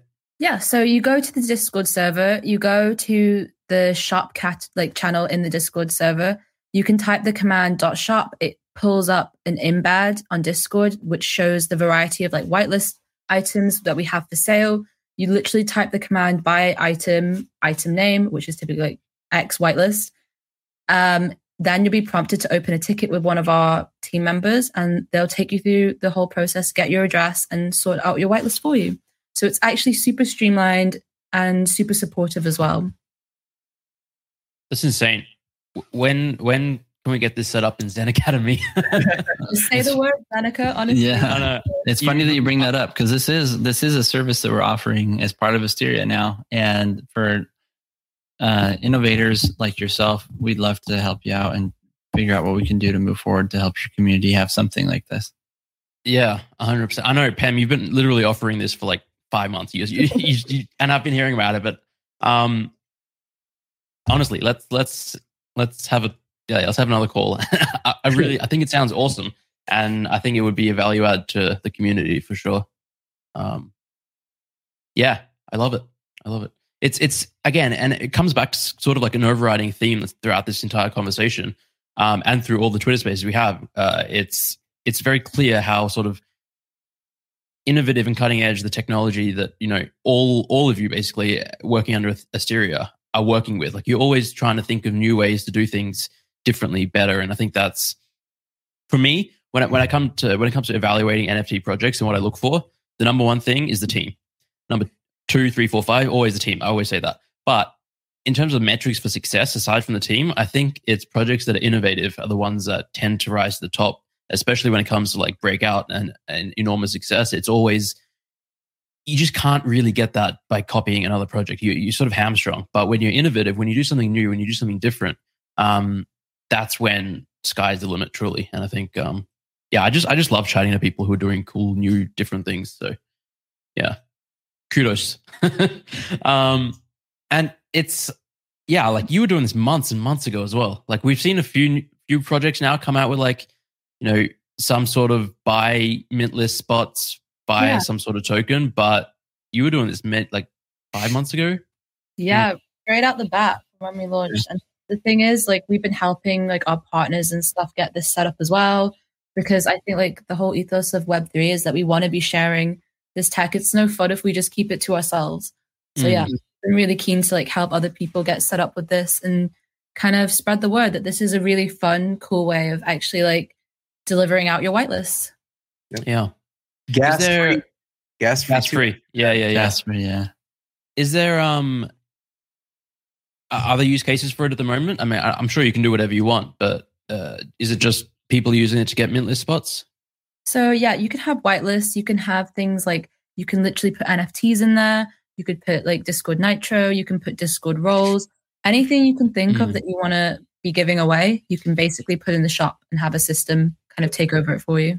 And you can get really creative with this too. Like you can add an item to the shop that's super, super expensive and make it like a 1-of-1 drawing by whoever you can get to do it, That's awesome. Yeah. Yeah. Okay. I'm yeah. We're going to get this set up. Even if you want, you can integrate physical redeemables as well. Like if you want to purchase some merch from our upcoming merch shop, hint, then you can, there's a lot of different things that you can do going forward with it. And we're really excited to work with you to come up with some creative avenues for it. Yeah. No, 100%. That's awesome. I think it all kind of circles back to the importance of, the basics of a new person coming into the space. And these are the types of things that they should evaluate. Like you said team and founders and innovation, utility, community. And if somebody is looking to come into the space to maybe even start their own NFT project, we want to, be an example of the standards. We want to raise the bar. And I know, Beef, you had some really good ideas for new people coming into the NFT space. What tips would you give for them? What are some of the pieces that they need to get started? One of the main things you're going to want to do is, before even getting started, is you're going to want to know exactly what makes that thing tick. Obviously, you're dealing with real money, so there are real consequences involved.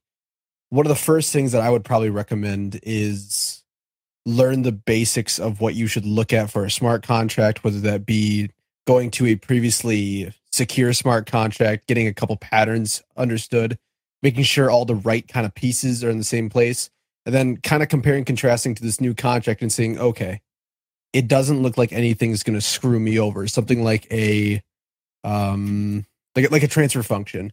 There should always be a transfer function in every single smart contract that you interact with. And now if you see something that's kind of sketchy looking, like it's there's nothing between, like, in the contents of that function, or it has something called super dot, and it has some sort of way of basically turning that transfer function off. It's a honeypot, like we were talking about earlier. And that's going to be something that you're always going to want to look for before investing into any project. Yeah, that's awesome. In terms of if someone wants to get started, like understanding how to write a smart contract, for example, whether they're coming from a background in programming already, like in Web 2, or starting from zero, what would you recommend to like how do you get started?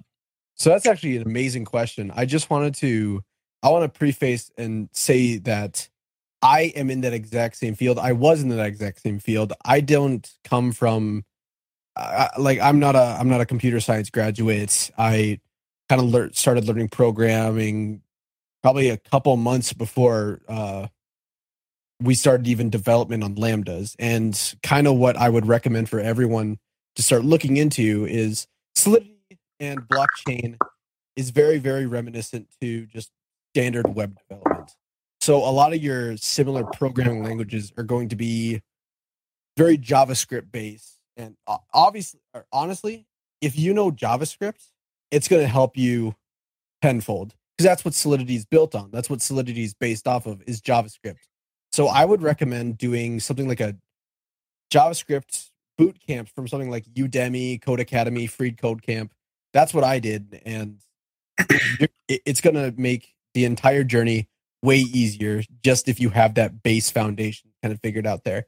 The next step that you're going to want to do is, we've spoke about the Boring Bananas earlier, and I can't praise them enough. They were fantastic. They took an NFT project that, it's so convoluted. You're only seeing this top level. And what they did is they were like, okay, well, here's the rest of it. This is what you need to know. And this is what makes everything tick. So in order to build your own NFT collection, you're definitely going to want to check out one of those 2 videos. And, by this time, the whole NFT space has just matured, and it's been a long time, and we've got a lot of eyes on it. We've got a lot of attention. So a lot of these YouTubers, a lot of these people have decided, okay, let's make those 2 videos that Boring Bananas made and make them way better to understand. So there's way, way better resources than even what Levi and I started out on. So I don't think we've actually seen that yet. I mean, we kind of have, but they don't take you through the entire process. Whereas Bananas did. They took you from creating all the way through what you need to do to launch it, which is brilliant. But it's like Trevor said, the videos actually aren't that good. Like, they show you everything, but it frankly, at this point, they're outdated too. But what they were really good at was they were able to break down everything into manageable chunks. So when we initially tackled this problem, it was kind of like, we saw the final result, but it's like, as you dive into it, you're like, oh, I didn't even think about this component, because it involves, when I first started developing all this stuff, I might actually have to send you this picture because it's hilarious. I went on Paint and I drew it out how I thought about it in my head, and how you go from art to the generation process in Python that we did, to generating the metadata, adding the token IDs back to the metadata, hosting the metadata in a database, hosting that database on a website, getting an API that from the website that can pull from the database, and then getting the smart contract to read from that. It's this whole flow chart that every single component you got to get through and figure out how they connect to get it to really work. And that was what the really valuable lesson was. So to encapsulate what I just said into what's the best place to start, I would say, I think the standard answer is and everybody's going to be different depending on where you start.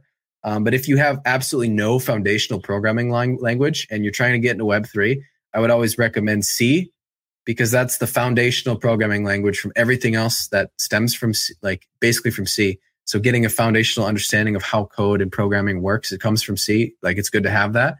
JavaScript, because it's so common in everything across Web3.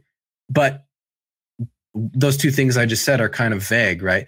What I would actually recommend is just pick a project and just go for it, and just look for resources to build that one project. And going that way, the diving in, getting your hands dirty right away allows you to just it puts you through the way you have to think as a developer, because that's how it's going to be for every project. When you start, you're not going to know exactly what you need to do, but if you just dive into it and embrace the suck, right? That's kind of like a military saying that I kind of vibe with. Yeah.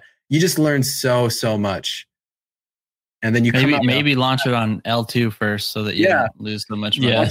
Well, the test. Launch it on Polygon. And you just go through that and you come out the other side and you learn so much. And then at that point, there's this really common thing that people get stuck in. It's called tutorial hell, where they go through all these tutorials and they've never built a project. And you almost burn yourself out because tutorials are freaking boring. And you learn the core concepts, but it's get through it. And you still don't really know anything because you never had a project that you actually learned from. You just followed instructions on a tutorial. So my advice, jump into something you're interested in. Mm-hmm. I love it. Paste a contract, throw it in Remix, see if it compiles. If it compiles, see what it does past then, and start learning. Just keep trying. Don't let that analysis paralysis destroy your future. Yep. Yeah. Right. You just got to get used to this whole feeling of, while you're programming, it's going to feel like you're walking and constantly hitting your head on something and changing direction. You have to get used to that mentality. So that you make it sound so appealing. You have to have that mentality, like you are going to run into a wall every 2 seconds, but you have to have that bug in your head that's I'm Mr. Problem Solver, and I don't care about the wall or the wall after it. I'm just going to keep crushing it. Really, I think Yeah, programming is kind of like walking through an invisible maze. Yeah. It's you I spend like the that. entire time walking, hitting stuff Yeah. until you do it again. You have everything mapped in your mind. You know exactly where not to go, where to go, and you can just easily streamline it. For any new programmer, they don't see anything. They don't understand anything. And obviously someone can copy paste that. They can have the map, but what experience do they gain from that? Yeah. Yeah. No, I love that. Yeah, I think that on the flip side, we have a really cool opportunity with having Pam leading the company. I think her and Levi have made a lot of strides towards innovation and inclusivity. And Pam, if you could talk for a minute, what do you feel like your experience has been like as a female founder in Web3?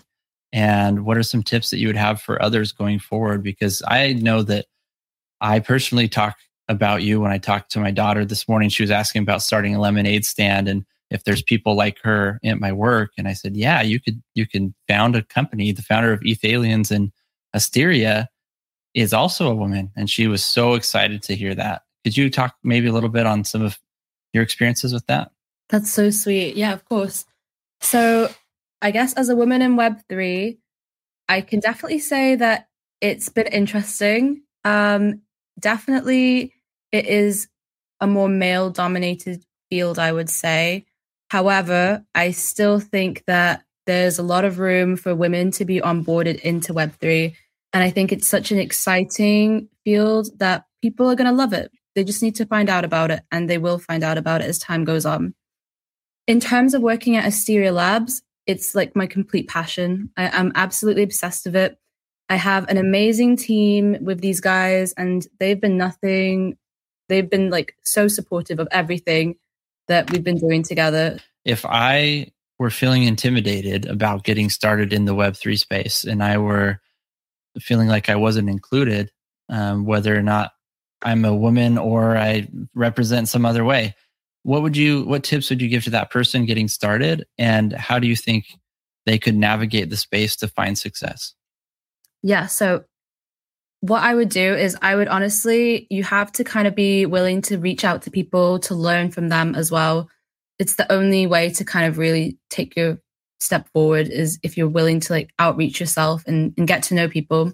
So definitely connect, network, learn who everyone is, and don't be afraid to ask for help. That's a huge thing.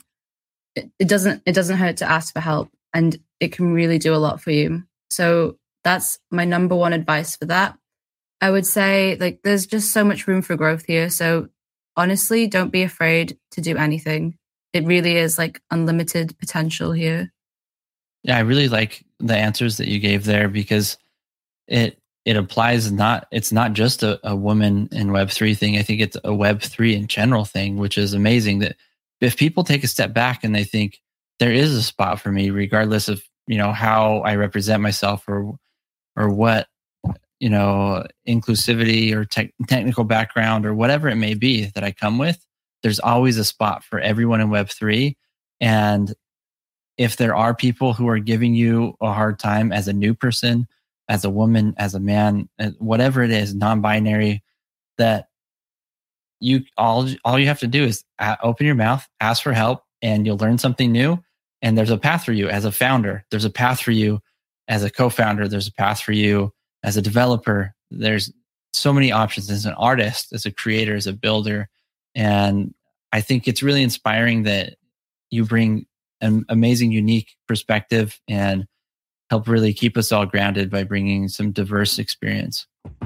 Thank you so much. Yeah, I think with myself, I've never really thought about, because yes, I am a female founder of my project. Yeah, I'm a founder. It doesn't matter that I'm a woman. I'm a founder. Exactly that. Like, it's just what I'm doing and it's what I love to do. And for me, like, that doesn't really come into like my decisions on a day-to-day basis. However, I am like very well aware that these unfortunate things do exist sometimes where women are sometimes looked down upon in the workplace. And to that, I just have to say, like, it's not going to cut it in Web3. So if something like that has happened, speak out and people will be there to help you and defend you. So yeah. Love it. I love it. All right, we have to wrap up in the next 1 or 2 minutes. Is there anything else that we haven't touched on that you want to quickly go on to? I think we got everything. It was pretty comprehensive. Yeah. Yeah. I mean, thank you all so much. This was an excellent discussion over a couple of days. I once again really, really appreciate you all being here and sharing your insights. And I'm excited for Asteria Labs. I'm excited for the bot that we're going to get set up in Zen Academy and the off-chain currency, because it's just so cool. It's just one element of what you can do. And again, if anyone watching or listening is interested in any of the services that Asteria could provide, we'll have links to everything in the description below, so you can go find the website when it's 100% out, and the Discord and all the Twitter links to get in touch with any of the wonderful people up here. Otherwise, and I'm sure I'll have you back on as well. Like in a few months, we'll check in and see where things are at, because there was a lot of we can't quite talk about that, or can't say that yet. But so I want to dig into that when we can, and when more of these things are out. I think it'll be cool to have you all back. For sure. Yeah, anytime. We'd love to come around. Already looking forward to it. Thanks for listening to Zen Chats with Zenica. Please consider subscribing to the podcast so that you are notified of future episodes. Also, make sure to check out our YouTube channel for the video version of this episode. For even more podcasting fun, check out the other podcast I co-host, Two Bored Apes.